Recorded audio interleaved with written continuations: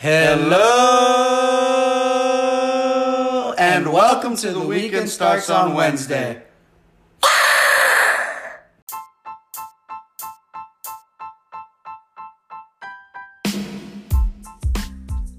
Welcome back to another episode of The Weekend Starts on Wednesday. My name is Patrick Arias, and it is my pleasure to be your tour guide as we break down and discuss this weekend's hot picks and bold predictions. We are dedicated to covering all the best sporting events taking place from Wednesday to Sunday, and this week I am joined by my three co-hosts. That's right, all four of us ready to bring you a great show. Andres, the Cavalier King. Bryant, First Prize Flores, and none other than Mr. Champagne Chauncey. Gentlemen, welcome back. Welcome back to another jam-packed weekend. In this week's episode, we have, of course, college football, NFL, baseball playoffs. We discuss specifically for baseball, the Dodgers, the Giants, the Red Sox, and the Yankees. So some top heavy hitters on the baseball diamond. And of course, we have bold predictions and scumbags of the night. Who are they? What are they? We're going to get into all this. We're going to answer all these questions after a quick message from our sponsor. We like to start off every episode of The Weekend Starts on Wednesday with a hero or headline, extremely dear and extremely local to our hearts. And it doesn't get any more dear to our hearts. Well, at least to myself, Andres, and Chauncey's heart, and the rest of Dodger Nation than Max Scherzer, Mad Max. And Mad Max, since coming to the Dodgers, just to recap, ladies and gentlemen, he's had 10 starts for the Dodgers, including today, 7 wins, 85 strikeouts, over 63 innings, while only giving up 10 earned runs and only dishing out 8 walks. Now, keep in mind, he's given up 10 runs as a Dodger in 10 starts, but today he gave up 5. So that number was doubled in one day. So it just goes to show that he got it out of his system just before the playoffs. Very happy that he's, kind of brought back down to earth a little bit today, and the Dodgers were still able to get the victory, because going into the playoffs, you don't want them to be due for a bad outing, because that's what's going to happen. So I'm glad he got it out of the way. But Mad Max is definitely my hero, and he's specifically mad this time around because if you look at the numbers, he's pitched 63 innings and he's only issued 8 walks. He has been just very direct. He's been aggressive. He's been trying to get out as many batters as possible in the least amount of pitches. That's what the 8 walks mean to me, that he's been attacking the strike zone. So I want to ask you, Flores, as the Giants fan of the group, what are your initial statements to these numbers? Are you still saying that he's not as good as he used to be, or are you prepared to say like maybe he's a little bit, he's more going back to his old ways than you may have thought? He's had a rebirth if it's because he's come here and not necessarily a rebirth. I mean, he was a starter for the All-Star game, so he's still been solid, but he's definitely had a nice breath of fresh air. He's broken some records and got some recognition recently too. So just shouts out to him for what he's doing, and let's see if he just continues to do it into the postseason. And Buehler just got roughed up, so the Dodgers definitely need him to step up. Yeah, and in the beginning of the show, or in the pre-show, you wanted to talk a little bit about the Giants and Dodgers. They're going down to the wire. I'm not too sure how the Giants game ended today, but last I checked, the Giants were leading the standings. They lost. Okay, so the Giants lost. Yeah, so now they're only up by a game as of today, and it's just every day. It's back to the days when I remember checking La Opinion every single day to see where the standings were before cell phones, and when you had to check newspapers or whatever it was to get the updated standings every single day. And that's the beauty of baseball when it comes down to summertime is every single day those standings change. Not like the NFL where they're out here putting like playoff standings already through 2 weeks. Like, are you kidding me? It's been 2 games. As opposed to MLB, you know that right now every single game matters, and that's the beauty of what's going down in San Francisco and in LA right now. So, Andres, the Cavalier King, let's hear your thoughts on the Dodgers-Giants winding down for the rest of the season. Less than 10 games to go, and after that, let's hear your hero or your headline. I would like to tell you the truth, Pat, and panel, and everybody else in the world listening. I'm a little disappointed we don't get to see the Giants one more series before the season ends, because I think it'd be much better television, much more stories to cover. It's going to come down to the wire, like Flores said. The only shitty thing is we have to play the Brewers towards the tail end of the season. I think that's the last series that we have.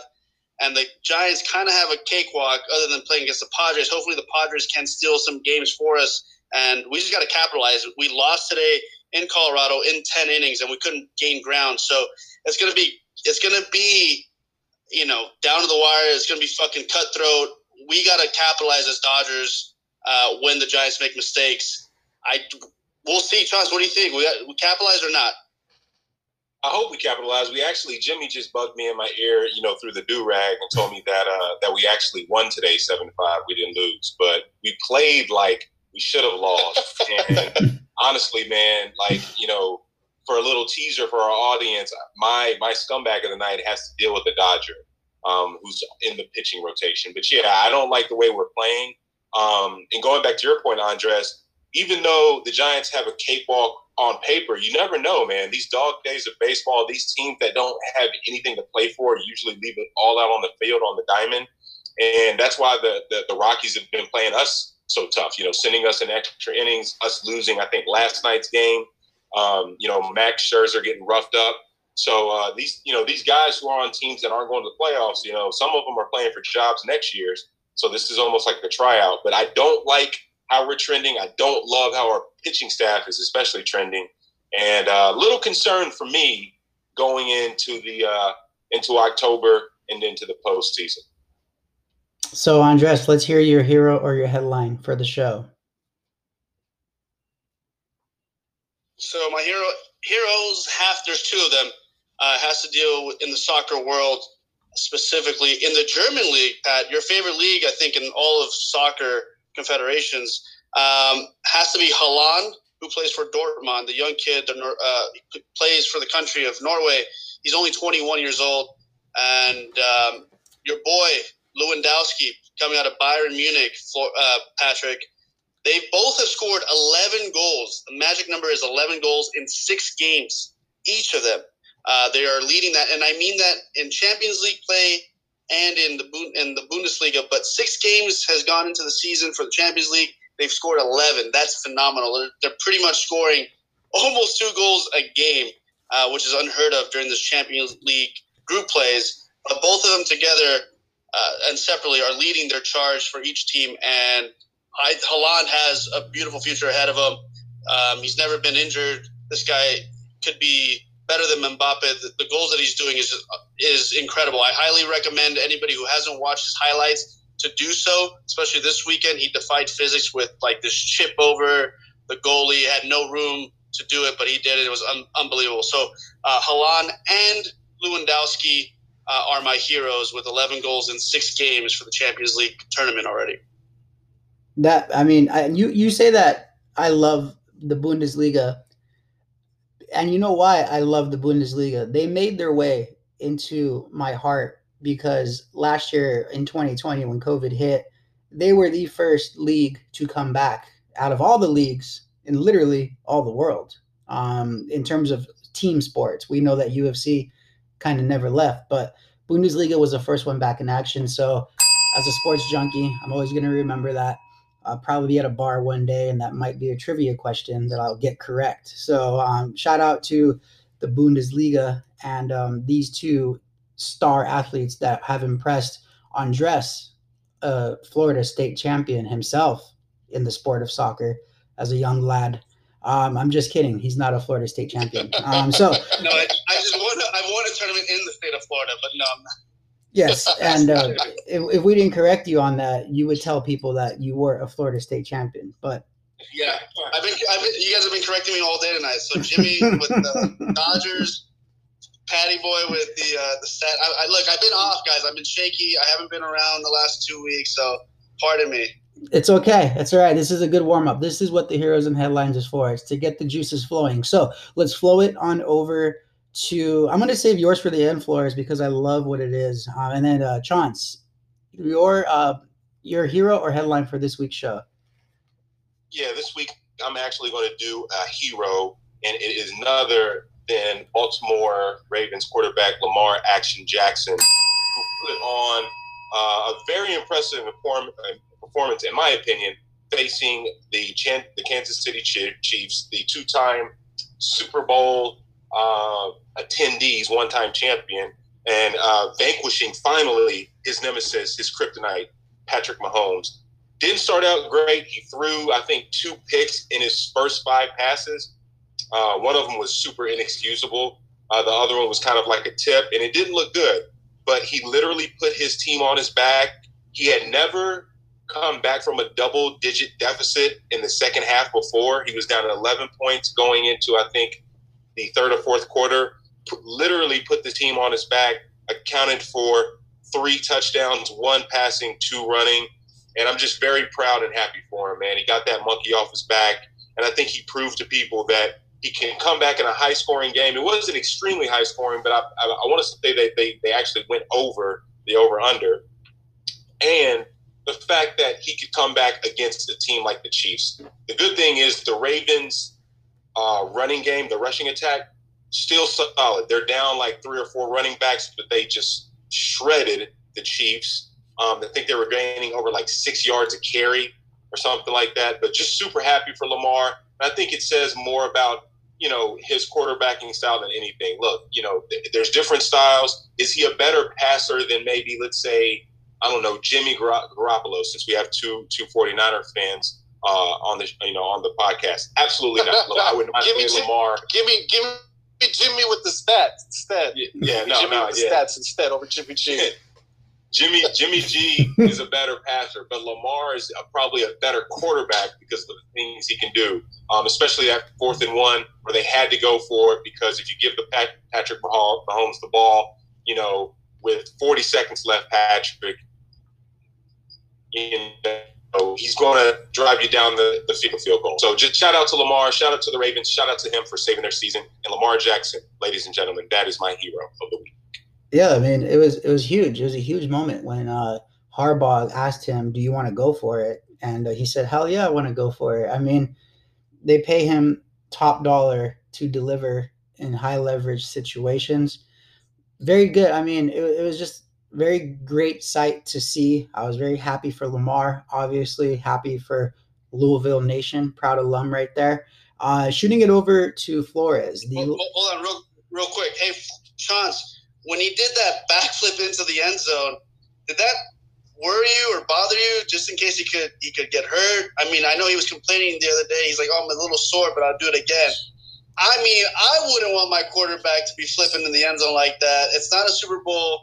It's only the second game of the year. I'm more worried about my franchise quarterback getting hurt or pulling something or busting something. Does that concern you or bother you at all, Chance? Yeah, I don't love it. I mean, I want him to play loose and free and, play how he likes to play. But, I mean, I think he's got to remember, like, dude, you're trying to get a contract, bro. Like, you're trying to get that second contract. You're trying to get that, 35 to 40, annual annual contract. So that would be kind of in the forefront of my mind. But I think he was just, he just wanted to get loose and felt like he needed to somersault in the end zone. But, like, I wouldn't prefer it, no. Flores, over to you for your hero or your headline. And real quick, yes, shout out Lamar. Patrick Mahomes is so close to being 0-2 right now, which is also a trip. But the MVP for the Ravens wasn't even Lamar. It was Clyde Edwards-Helaire, whatever his name is. So shouts out to him for fumbling and just absolutely losing the game for the Chiefs too. But anyway, onto greener pastures here in Southern California.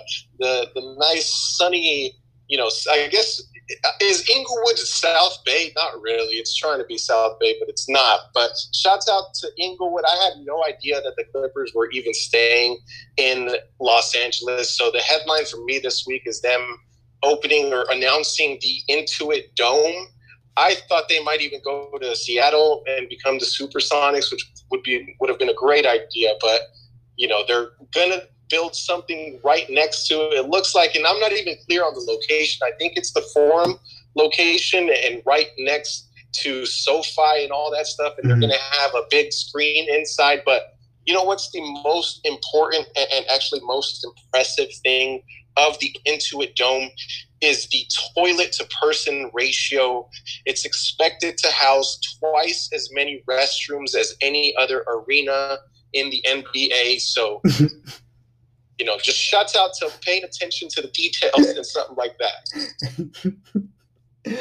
You're going to need all those toilets because it's going to make all the Clippers fans sick when it gets up and running, because usually that's what happens when the Clippers make the playoffs. For sure. And did you guys, two things. One, that's probably being done because Steve Ballmer is A, the richest owner in sports. He's the owner of the Clippers. And B, probably the smartest owner because he's the former CEO of Microsoft. So first, that's that point. Second of all, I don't know if you guys saw or if our listeners saw Kawhi Leonard at the debut and just how he just was looking down like he didn't even want to be there in his awkward, weirdo Kawhi Leonard stance. And then I don't know if you guys heard the joke that the reason that they actually had to create their own arenas because it was costing too much money to always cover up the Lakers banners for the home games. No way. No, that's but honestly, but on Kawhi, real quick, yeah, he's been making a lot of news recently. Not only that, but the music video for "Way Too Sexy" with Drake, which was, I think, the #1 song in the country. But he's dancing on that. If you guys haven't seen that by now, I'm sure a lot of people that listen to this have. But if you haven't, go look at Kawhi Leonard dancing in that music video. Hey, I was speaking about Kawhi, and we're on it. I'm glad you guys brought him up. What the fuck was he wearing at this whole breaking of the new stadium? You couldn't even. I don't. He was going to somebody's house party. I don't know, man. It's something special. You could at least wore some pants or some dress, even jeans or something. But I don't know. I'm a little old school that if it's something that important, brand new stadium, it's ceremony, I'd be wearing a suit and tie for this thing. No, that was my biggest complaint. But it's not a stadium opening. They're literally digging dirt to commemorate the spot. They're breaking ground, right? They're breaking ground. It's still a photo op. Yeah, you got to come in. You got to come in looking bummy to that. You can't come in tuxedo to that when you're not a tuxedo, but not a tuxedo. But Paul George looked like he at least tried, and Kawhi's outfit. Kawhi's outfit. He was wearing a t-shirt, basketball shorts, and slides. He was literally wearing the 7-Eleven outfit that you have on when you go buy condoms. That's what he was wearing, bro. Slippers, basketball shorts, and a t-shirt. That's the first thing that came to my mind too.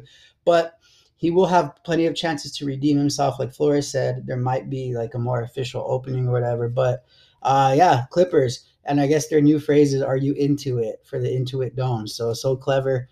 Steve Ballmer making things happen in LA Live South. So those are last week's heroes and headlines. If you enjoy listening to the show, please subscribe to us on Instagram and Facebook. Just search Weekend Starts on Wednesday.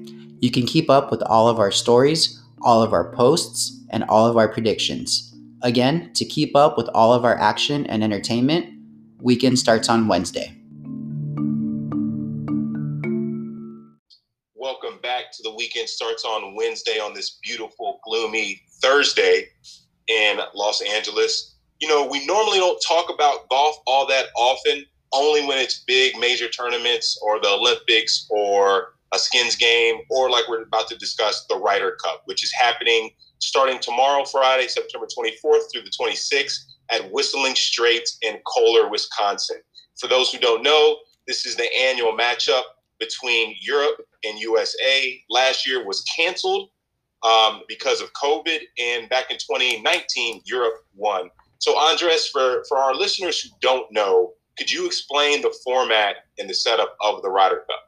So the format is you're paired up. It's 2 versus 2. So 2 American players versus 2 European players. And then the best, whatever team of the twosome has the best score gains a point. And then the most points by the end of the tournament wins the cup.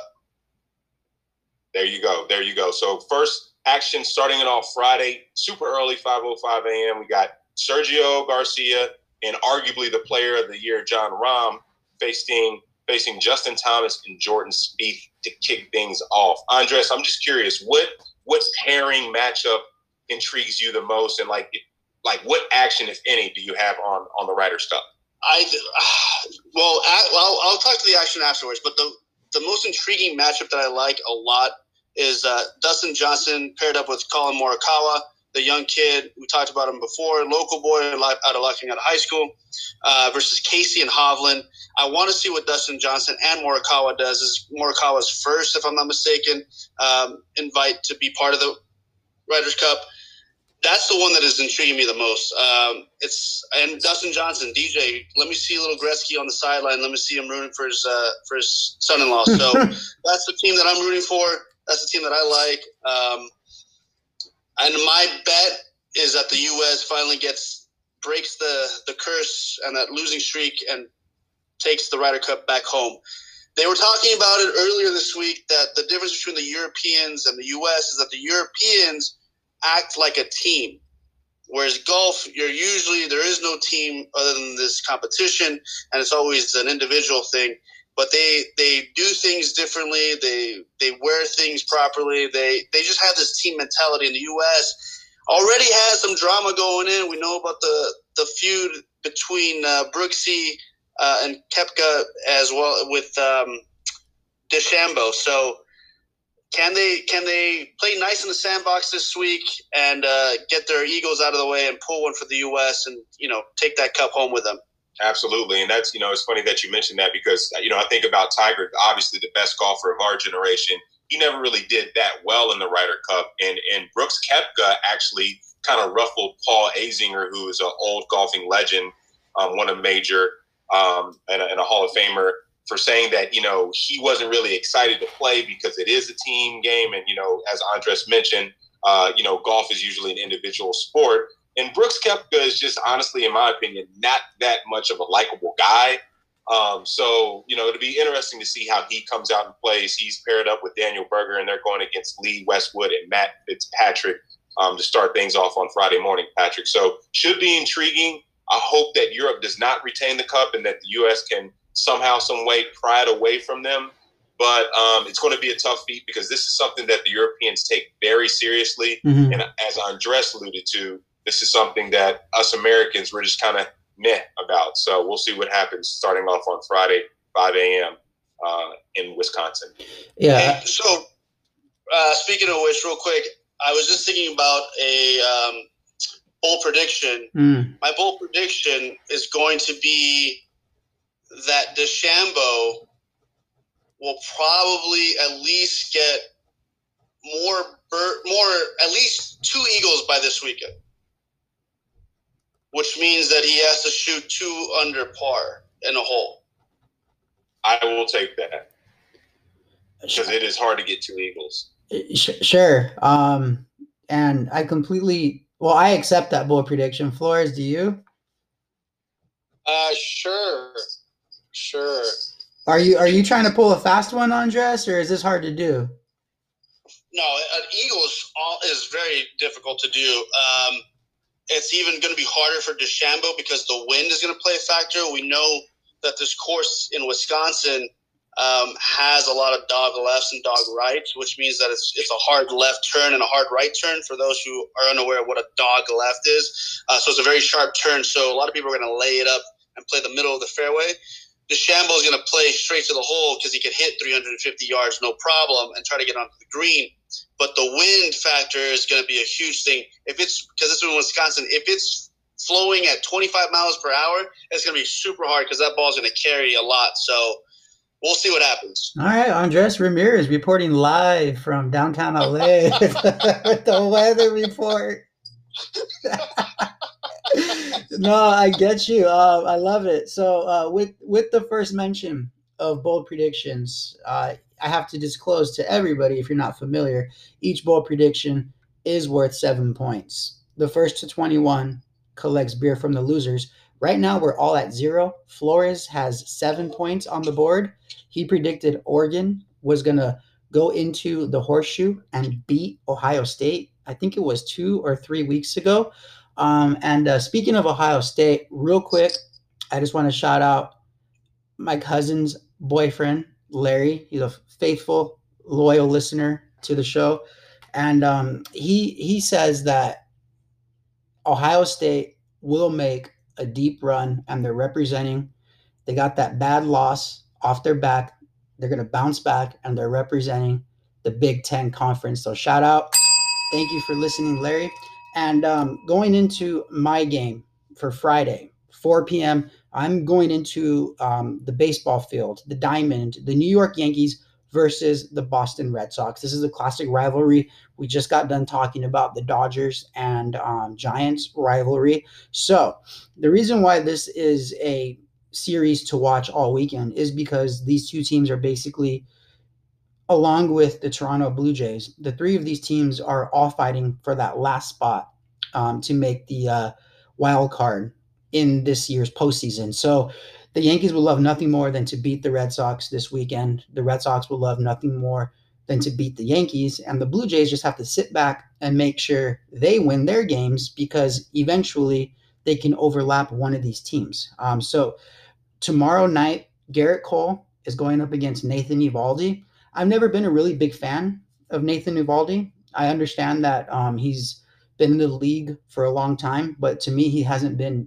extremely explosive or extremely impressive. He did have that one crazy long outing against the Dodgers in the World Series, where that game went 18 innings, where Andres got that 2-for-1.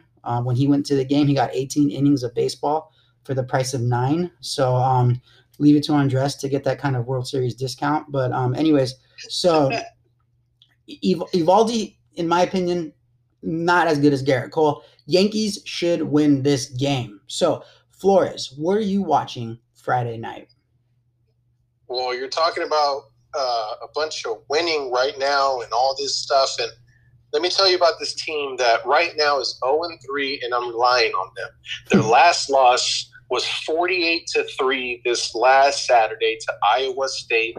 They've also had a 37-10 loss and a loss to Eastern Washington. And who am I talking about? It's a team I'm putting my faith in to get revenge. It's the UNLV Rebels. They're going up against Fresno State Friday night to get revenge for UCLA after Fresno State knocked them off and got themselves in some good position, because now they're ranked and they're going forward with a good season, good win. They had a close game also against Oregon. So let's see what UNLV could do. They're being given 30 points, so it's a pretty big spread.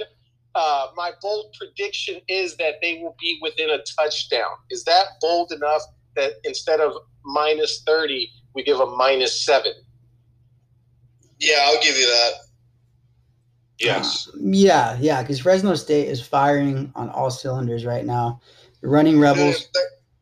That quarterback for Fresno State, if he keeps having the year that he's having, he'll at least get invited to New York to be part of the Heisman Trophy ceremony. He won't win the Heisman, but he'll at least be invited because he is just on fire right now, that kid.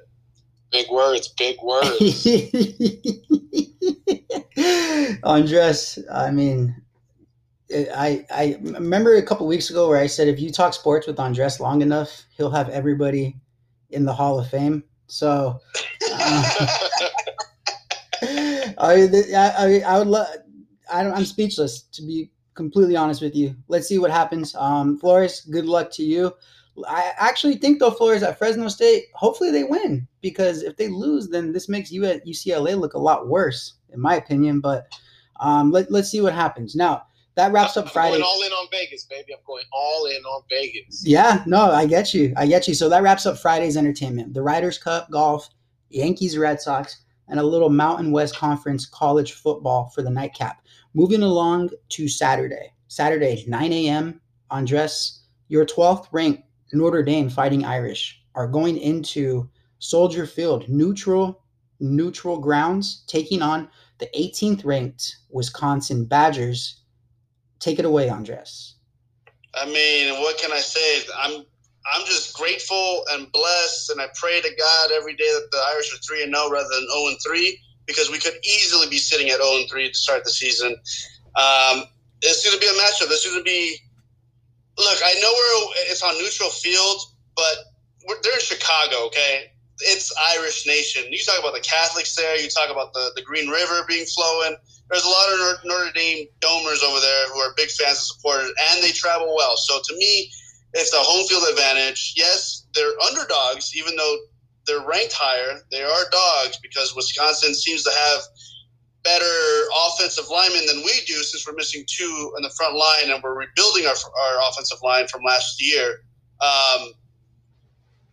Give me the points. I think it's going to be closer. I think they'll cover the 7. I'm a little scared. I'm not going to lie. We might potentially lose our first game, but I got to go with them and go with the Golden Domers, Notre Dame. The Fighting Irish will come out victorious, probably by 3 points. Oh, and don't forget, our quarterback, Jack Cohen, who's a transfer from Wisconsin last year, is facing his old team. So a little bit of a rivalry in that aspect. We'll see how he does. To me, he's been a gamer this whole season. He's been a blessing in disguise, because I didn't think he was going to turn out to anything.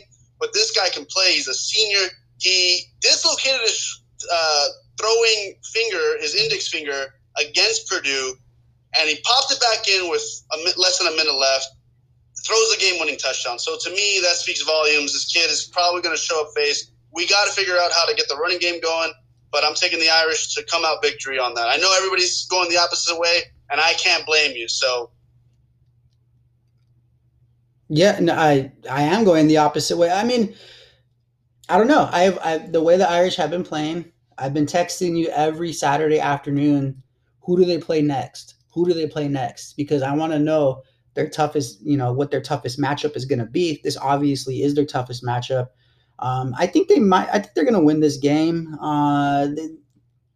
They might lose later on in the year, but this is a hard game for them.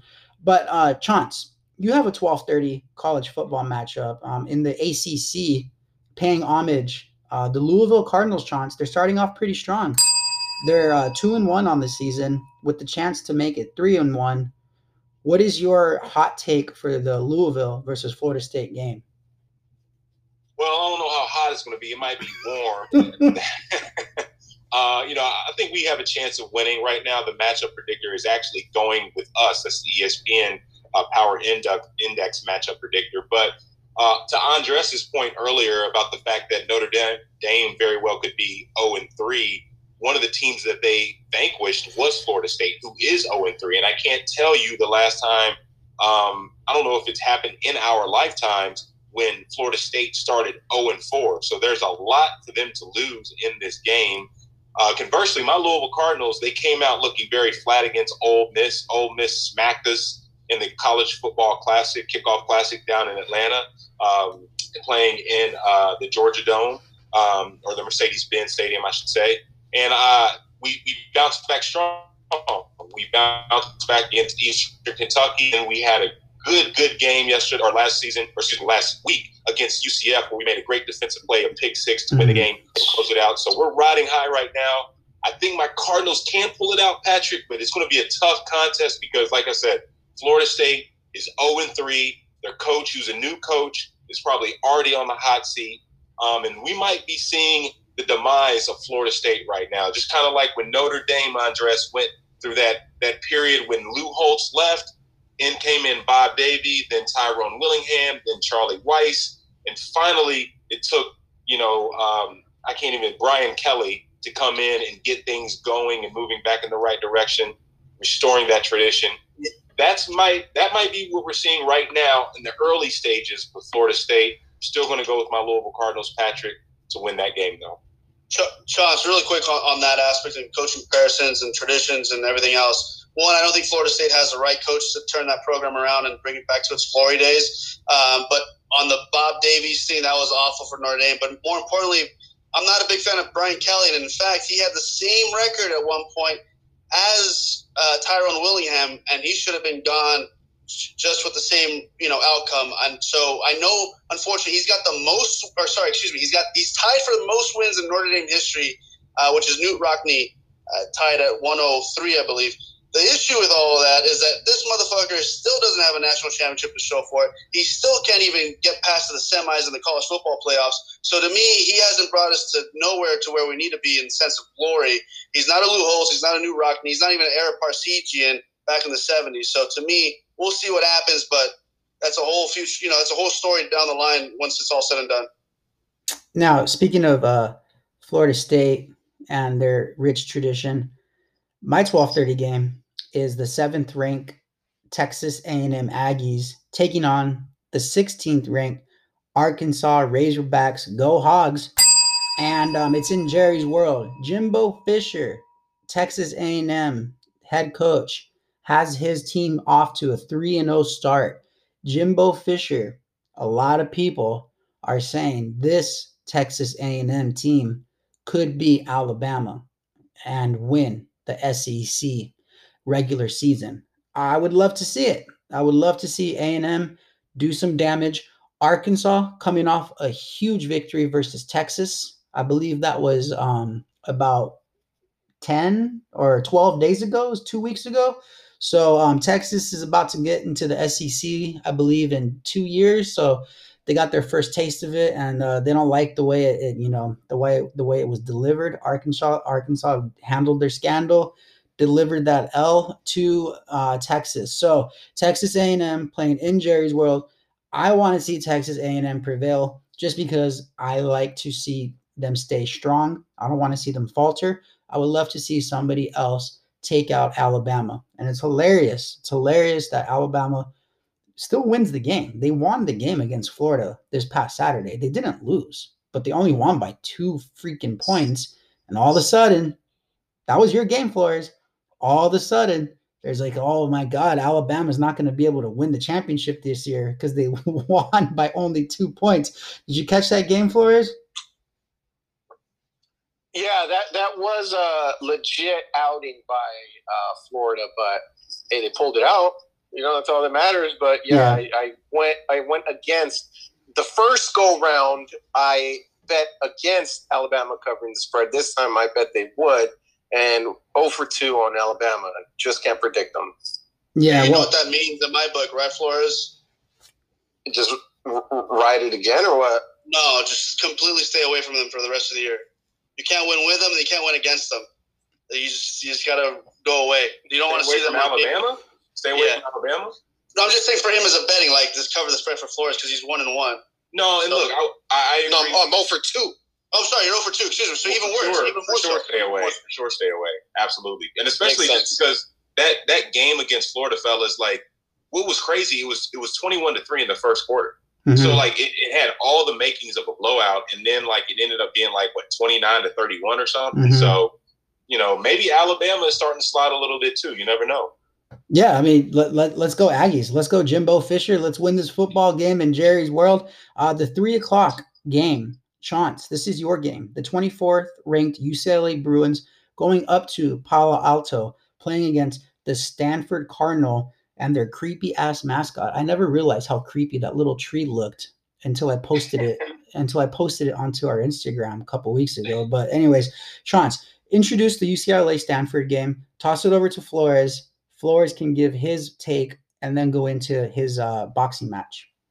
Yeah, for sure. Real quick, and I feel you, Pat. The Cardinal always like creeped me out. / never really understood it because it's not Cardinals; it's a singular tree, I guess. So I've never understood that. It must be a super powerful tree, or no, it's a big redwood, guys. Because no, I know. I was just about to say it's paying homage to the redwood. So Stanford, they're so much smarter than everyone else. But UCLA taking on Stanford at 3 p.m. Pacific.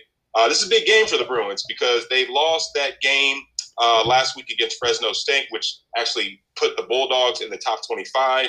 UCLA's defense got absolutely shredded. And then on the other side of that, fellas, Stanford came down after an uninspiring opening week loss and beat USC, which led to Clay Helton's firing. So they feel like that they can beat any team in the Pac-12, and UCLA feels like they need to bounce back. Flores, what say you?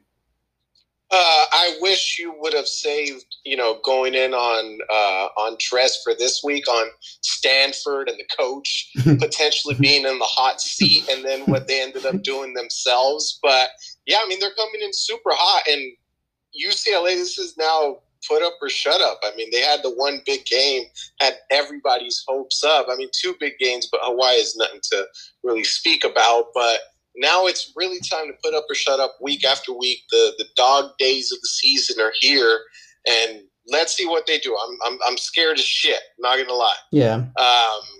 But who is scared as shit to lose his title? Nice little transition into what I'm going to be watching with some boxing on DAZN. Anthony Joshua, he's coming back. First time since December of last year, 2020, coming in fighting for essentially, this is the guy that was trying to have the fight, obviously, and this is the beauty and all the drama that's in heavyweight boxing right now, is he had the fight signed supposedly with Fury, and then that didn't end up happening, and now Fury's happening with Wilder in a couple of weeks too. And that's what's awesome about boxing in the next 8 or so weeks. There's about 7 awesome fights. This starts it off. Anthony Joshua against Usyk. Usyk's coming in, finally getting a chance at a heavyweight belt. And all of you guys I know signed up for DAZN because of Canelo, and Canelo's next fight isn't going to be on there. But at least you're getting Anthony Joshua, because this is as big as it gets in the fight world, in heavyweight boxing history. Usyk he's the man. So let's see what he can do. I think he's a little too small. I don't know how much you guys have seen, Andres Chance, of Usyk. He's friends with Lomachenko. He fights really weird.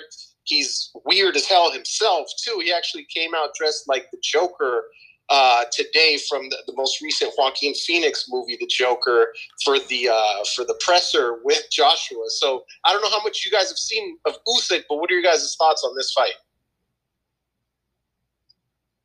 Go ahead, Chance.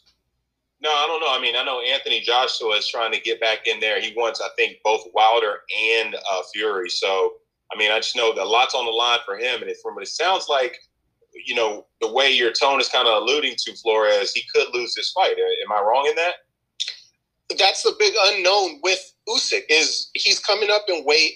He had a good fight. I think it was against Chisora in the heavyweight. But, again, it went 12 rounds. He wasn't impressive. He wasn't able to hurt him and all that stuff. So, will that power translate against Anthony Joshua, who we've seen get in trouble by somebody smaller, who was Andy Ruiz? So can Usyk put together those combinations and get Anthony Joshua in trouble? But, I mean, I just bet last time out for Joshua, I think $100 to win $12. So Joshua's he's not that heavy of a favorite this time out. He's still the favorite, and he knows how to box now. He knows to stay away, keep his distance. But, again, this is as big as it gets when it comes to heavyweight boxing. In the history of heavyweight boxing, a lot of people just don't realize how big this fight is because of who Usyk is and what he can do in screwing up this fight. When Joshua wins this one, Fury wins against Wilder, which is widely expected. Then we get Fury against Joshua, and that's the just biggest fight maybe ever. So let's see what happens, and that's the soap opera that we have here in front of us. Hey, Flores, really quick, what's the odds on you? What are the odds of Usyk winning? You know what? Jimmy hasn't gotten back to me. I think he faxed me a little too late. So when he faxes me over the info, I'll let you know right now. No problem. So I'm looking at Usyk. He's 18-0. He's got 13 KOs out of the 18 wins. I mean, there's been only 5 fights. He's a little crazy in my book if he's showing up to the press conference and to the pre-op fight like the Joker. I mean, he chose a wrong Joker, unfortunately. He should have went in there with the fucking Heath Ledger one or even Jack Nicholson. But, you got to be a little crazy to go out there and looking like that to begin with. So I think because he's got nothing to lose and everything to gain, I like this story. I like the way that he could, probably potentially knock him out. He saw that – he probably watched a lot of tape of Ruiz, too, beating – Justice, so he probably used that to his advantage of being a smaller guy. Yeah, Jimmy, thank you so much. Usyk plus 200. Ooh. Yeah, Joshua minus 225. Now Usyk by KO, TKO, technical decision, or DQ plus 550. Now I think if Usyk has a chance to win, though, it is going to be by points plus 400. You know what? That's probably my big bet is Usyk on points. I don't think he's going to win by knockout. I think he'll hurt him, and that'll help him win by points. But I don't think he'll knock him out because I don't think Joshua could go out like that, getting knocked out 2 times already in his career. So you think it's going to go to the distance in all 12 rounds? Yeah. Yeah. This is at 2 o'clock. So the main event is at 2 o'clock out here in California. That's the other thing for everybody here on the West Coast. It is based out of London, where the Tottenham Hotspur play in London, England. So it is around 1:32 p.m. Tune in for the main event. The whole card you can tune in a little earlier, a couple hours earlier. But for the main event, 1:30 to 2 p.m. Tune in midday. You're going to see history right before your eyes on DAZN. Hey, but real talk, I'm literally going to watch every single fight I can on DAZN until my subscription is up, because what are you serious? Canelo's not, his next fight isn't on DAZN? That's literally the reason why I bought the fucking app. Yeah, he's going to fight Caleb Plant, and the only way they could get it done was to go through PDC pay-per-view. So that's the one branch off he's going to have is just to shut up Caleb Plant, which this week, I don't know if you guys have seen the video of him going at it, which was circulating everywhere, but that's another fight that's coming up. So we have a nice little slate of combat sports coming up. Damn, okay. Well, the weekend still has 1 day left. It is Sunday Fun Day, Football Sunday. And then we have our scumbags of the night. So we're going to do that segment of the show just after this. He wrote his 3-year girlfriend a letter saying that they had to break up. It was super businesslike, so businesslike that my man signed it with sincerely. Not love always, not please forgive me. He signed it sincerely. So Tiger is a savage.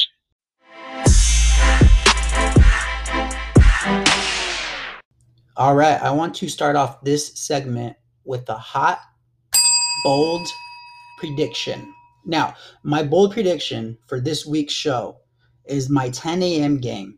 The Los Angeles Chargers going into Arrowhead, taking on the Kansas City Chiefs.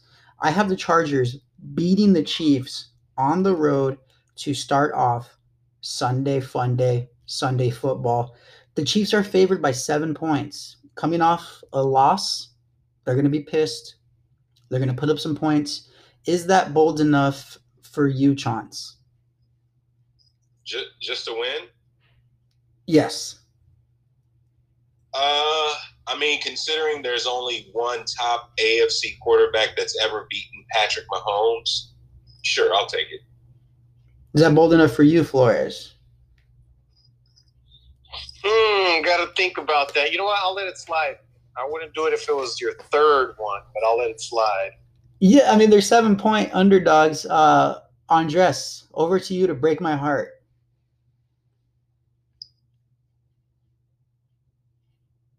Sorry, I had to laugh really loud. I had it on mute. I have to break your heart, but who's underdogs? Who's underdogs? Not KC. Yeah, exactly. Who do you think's the underdog? I just said the Chargers and Chiefs. I'll give it to you. That edible kicked in, huh? No. I was. I wanted to make sure we were talking about the same thing because I can't believe we would say that right on. But I'm with Flores, though. If it's for the final 21, not happening. Yeah, of course. I'll come correct when that happens. But Chargers win is my bold prediction. I'm definitely highly invested in this matchup because I have Patrick Mahomes in one of my fantasy football leagues, my dynasty quarterback, and then I have Justin Herbert as my quarterback in my work league. So I'm loving this matchup. I'm going to be drinking my coffee, having my breakfast, watching this game, watching my score go up and up and up because I think it's going to be a shootout. And so does Vegas because they have the over-under set at 54.5 points. So, Chance, over to you. What is your game of the day for this Sunday? Well, for this Sunday, my game on Fox at 125, it is none other than Thomas Edward Patrick Brady, Bruce Arians, and the high-powered Tampa Bay Buccaneers offense, defending Super Bowl champs, taking on the 2-0 new-look Rams, headed by pretty boy, jacked-up Sean McVay and Matthew Stafford. And this is going to be a great game. It's going to be a great game. I think it's going to be a shootout. The ESPN Power Index matchup predictors are actually overwhelmingly going with the Rams to win this game. So I am going to interject my bold prediction, which is that Matthew Stafford is going to throw 3 interceptions in this game. Is that bold enough for you, gentlemen? Damn, I'll take it. Good enough for me. Good enough for me. I would have let you have it with 2. Yeah, I like to go big. He'll probably, knowing my luck, he'll probably throw 2. But that being said, I think this is going to be a great game. I mean, the Tampa Bay Buccaneers defense is not where it was at the end of last season. They've been giving up a bunch of points. They gave up a bunch of points and yards to Dak. They were getting somewhat shredded by the Atlanta Falcons, who just pretty much have nobody, and Matt Ryan is absolutely washed. So going up against a quarterback like Tom Brady and all the weapons that he has, even though Antonio Brown is out and Jaden Mickens is out, I still think that this is going to be a high-scoring game. And I'm going to go with the Bucs on the road to come away 3-0 and hand Matthew Stafford his first loss as a Los Angeles Ram. Ooh. I'm with you on that over, Matt. It's our chance. It's 55.5. So total score has to be 56. I like that a lot. I think, without Antonio Brown, Tom Brady, man, he's the GOAT. And last year he got kind of rocked. He got punched in the face last year. He had one of the worst performances of last season when Aaron Donald was chasing him around. Unfortunately, he threw 2 interceptions that game. So I don't know when the last time I ever saw Brady throw 2 or 3 in a regular season. I think he gets his revenge, but I love that over at 55.5. Do you know Aaron Donald has never sacked Tom Brady? Is that true? Yeah, that's what I heard today. Aaron Donald has never sacked Tom Brady. So, I mean, I think it's going to be a good game. I got the Rams winning. I got the Rams winning because, I mean, they look pretty good, just convincingly.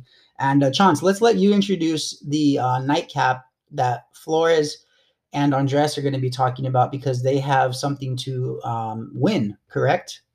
Yes, ladies and gentlemen, we have a little wager on the line, and I guess we'll just have to do it on just either the over under or who what the spread is. We'll figure that out. But we have a nice embroidered, customized San Francisco 49er toiletry bag, and since Andres and Flores are both huge 49er fans, they will be vying for this great prize. The game is the Packers visiting the 49ers Sunday, 5:20 Pacific, NBC, Sunday Night Football, prime time. Aaron Rodgers versus Jimmy G, not Jimmy with the stats, but Jimmy G.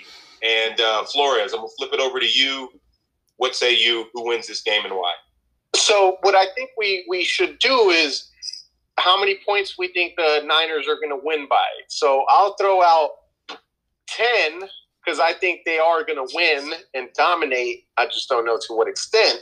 But Andres, I mean, is that how you want to run it as far as what the score is, or do you have something else that we could do as far as? I'm assuming you also think the Niners are going to win. I think the Niners are Packers. No, I got to go with my team. But even more importantly, the last time fucking Rodgers was in San Francisco, he got annihilated. like literally his tits were lit. My brother and my dad were at that game, so that was a Sunday night game. I think the same goes. I think they beat them more than 3. The line is 3, so I think they take care of business. But the only problem is though, what are we doing with our running backs? That's the issue. Is that a problem though, or is that just put them in and let them run? Because that's how it's been.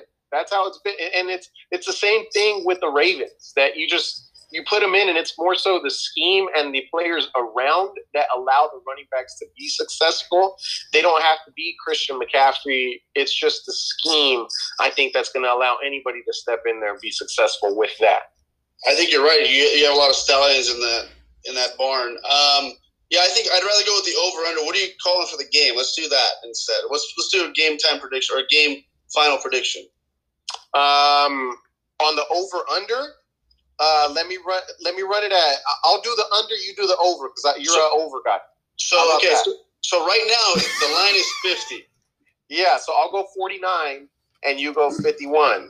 Yeah, I'll do that. Done. All right, Okay. done. And if Hey, by the way, really quickly, I just want to throw this in. How sick is it that we had, the opening weekend, and then we had a game like Chiefs and Ravens, and then we have a game like Rams and Bucks. This is like heavyweight shit. So I'm really excited that we get to see that game too. And then obviously this 49er game is a little extra. So Flores is 49 points or less. He gets the bag, the 49ers toiletry bag. If it's 51 or more, Andres gets the 49ers toiletry bag. And if it's 50 exactly, I get the bag. And there it is. yeah. And you have to wear it. I get the bag. To bet the draw. Oh, man. Okay, cool. Yeah, that's great. So, yeah, that wraps up the well, actually, Chance, who do you think's winning this game? Real quick. I'm actually I'm gonna zig while you guys zag. I'm actually gonna go with the Packers. I think they're gonna win this game. Yeah. Okay. All right. I don't know who's gonna win. I think I hate Aaron Rodgers. I hate the Green Bay Packers. Aaron Packers. That might be the title of this show. But anyways, okay. So moving along to the final segment of the show, Scumbags of the Night. Now, the scumbag of the night is the individual responsible for ruining your sports happiness. They can cost you a victory. They can cost you a bet, or they could ruin your day, make the headlines for all the wrong reasons. Let's shoot it over to you, Flores, to lead us off with scumbags, because it sounds like yours is a little more lighthearted than, Yeah, and you know what? I wish I could call this guy my hero, but I just have to go with scumbag with this one. Mr. Vice President, as Andres likes to make sure to let us know to say that title in front of a former presidential, and I'm assuming vice presidential, not candidate, but actually representative. But in this Suriname's Vice President, Ronnie Brunswick, at the age of 60 years old, just played a game for Inter Mongotapo in a CONCACAF League match, something similar to like UEFA's Europa League, let's say. And they lost 6-0 against Honduras's CD Olympia. So I actually went to the game and I wanted to see the stats, and you're able to click on all the other surname. I actually don't even know if I'm pronouncing that country's name properly, but I try to click on all the other players, and it went through it. They were real players. And then you get to number 61 that played in the middle, and he actually played for a while. He didn't just go in for like 5 minutes like a celebrity does at a game. He actually played, I think, more than like 45 minutes. For sure, he played in the first and second half. So I don't know if he started or not, but just he's now being looked into by the soccer bodies because he was giving out money also to the Honduran team in the locker room after the game, handing out cash. So it's just a whole mess. And the fact that this vice president of Suriname is 60 years old and he owns one of the teams. I think it might be this team. He owns it, and a lot of the different politicians in that country own the soccer teams, and coming from Colombia, where I know the last time that a bunch of certain people owned the soccer teams in the country, it's just not a good thing. And then something like this happens and you kind of embarrass your country in a CONCACAF league match. And I always clown the CONCACAF, and this is even more of a reason why. Wait, so hold on. A 60-year-old ex-vice president, or basically a 60-year-old current vice president. Current vice president of a country, 60 years old, played in a competitive televised soccer match. Yes. Take that, Tom Brady. Damn. Okay. That is scumbag-ish. Definitely. And they lost. Now, shooting it over to you, Chance. Who is your scumbag of the night? Man, it pains me to say this because not only is he a Dodger pitcher, and, the Dodgers are the one team in LA that I truly, truly root for, but he's also a Kentucky boy. So it takes it even a little bit deeper. It's not only sticking the knife in, but it's twisting that bitch. And that's none other than Walker Buehler, who was one of the most dominant pitchers in the majors this year, especially over the first 5 months. Actually finished August with a 2.05 ERA. But since then, his ERA has shot up to a 2.58. And he got licked up against the Giants, where he gave up 6 hits. He got licked up yesterday against the Rockies, where he gave up, he gave up 3 runs or 5 runs in 3.5 or 3 2/3. And he's just all over the place. He's lost his confidence, and this is starting to spread and permeate throughout the rest of the Dodger pitching staff and bullpen. Max Scherzer got lit up today. The bullpen is all over the place. Remarkably, Andres, his favorite pitcher of all time, his favorite closer of all time, Kenley Jansen, came in and secured the win today. So I don't know, Pat, what's going through Walker Buehler's head, his mind. I don't know if he needs to get some type of sports psychologist to pay him a visit, but this is absolutely what we cannot have going into the postseason, going into October. But I don't want to see. So Walker Buehler, you're my scumbag of the night. Get your shit together so it stops affecting and rubbing off on the rest of the pitching staff. Would it make you feel any better if I told you the Colorado Rockies have one of the top 3 home records in all of baseball this year? Never mind their overall record, just at home, they're crushing teams. Anybody that goes in there, they're holding their own, and they're just giving up a hell of a fight. And I think that the Dodgers rotation just were victims of that. And like I said, hopefully, Chance, they shuck out their jitters and they're ready for the postseason. It's a lot going on, like Flores said. It's like, we're literally just checking the standings, every night going in.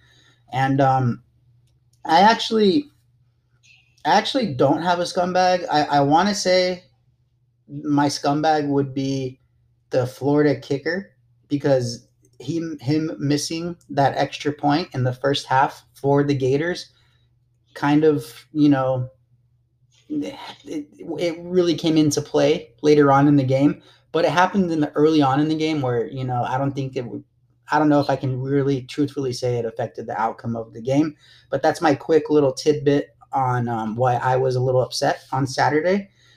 Andres. No, I was just going to say real quick, Pat, you should have a reverse. You should have not a scumbag, but the opposite, someone you love of the day. Because if it weren't for the Chargers kicker missing that field goal, your Cowboys would have had that loss. So you should be showing that dude some love. Where you back up into a victory is what happened for that one. Exactly. Andres, I'm curious. Your scumbag is soccer related. Yeah, his name is Ronald Koeman. He is the manager for Barcelona Football Club, probably the most recognizable football club in the face of the earth, at least one of them, bringing this history. And he came in, very confidently stating in his press conference, thanks to me, this club has a future. Well, unfortunately, the future is not where it needs to be. He's actually 10 years back. These guys haven't scored they're having trouble. Not that they haven't scored any goals, but they've lost to teams that they don't lose to typically. Granada, they lost 2-0. Players are getting red cards for no reason. He's not even putting in the right players. The players are looking in disarray of him. He is just awful. They've only scored 1 goal in 3 matches and 0 wins. They're in 7th place. I couldn't tell you the last time Barcelona was ever in 7th place, but the tenacity this guy has to say, with me, thanks to me, we have a future. And it's like this. There's futures now, dude. Barcelona's 7th. Real Madrid is number 1. You're not even playing for the current, and they had the whole debacle with Messi, and it's just disgusting. And this guy, I'm glad he's eating his own shit. I'm very happy to see it. And he's probably going to get sacked, to tell you the truth. He's probably going to get fired by the end of the year if he doesn't turn it around, because coming up to the Champions League, he's got big tournaments coming up. Where's the future in the sense of the players? You have all the money in the world with these with your camps and your youth team, and nobody's coming up and doing it. You have a couple players, but he's just not the right fit of coach, and he's eating his words. So that's my rant. I hate when coaches do this and speak confidently. They have all the talent. He's just not. His ego's getting to him because he wants to play a style of football that doesn't exist. So I'm just happy to see that. That's my rant. That's my scumbag. I know in the soccer world, people who are unbeknownst to it aren't familiar with the situation in the sense of the history and the status that I'm talking about. But when coaches do shit like that, it bugs the shit out of me, man. It really does. Well, I mean, it's good to have confidence, but, you can't speak too soon.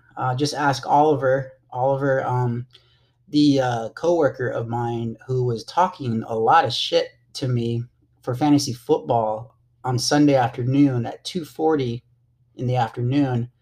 I had one player left, and he was destroying me. And that one player that I had was Aaron Jones. And Aaron Jones on Monday night had 4 touchdowns.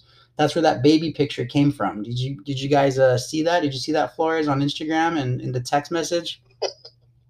Dude, I saw that. That was a good one. And man, did you get lucky? Yeah. Well, hey, right now, football season, fantasy football season it's always better to be lucky than to be good.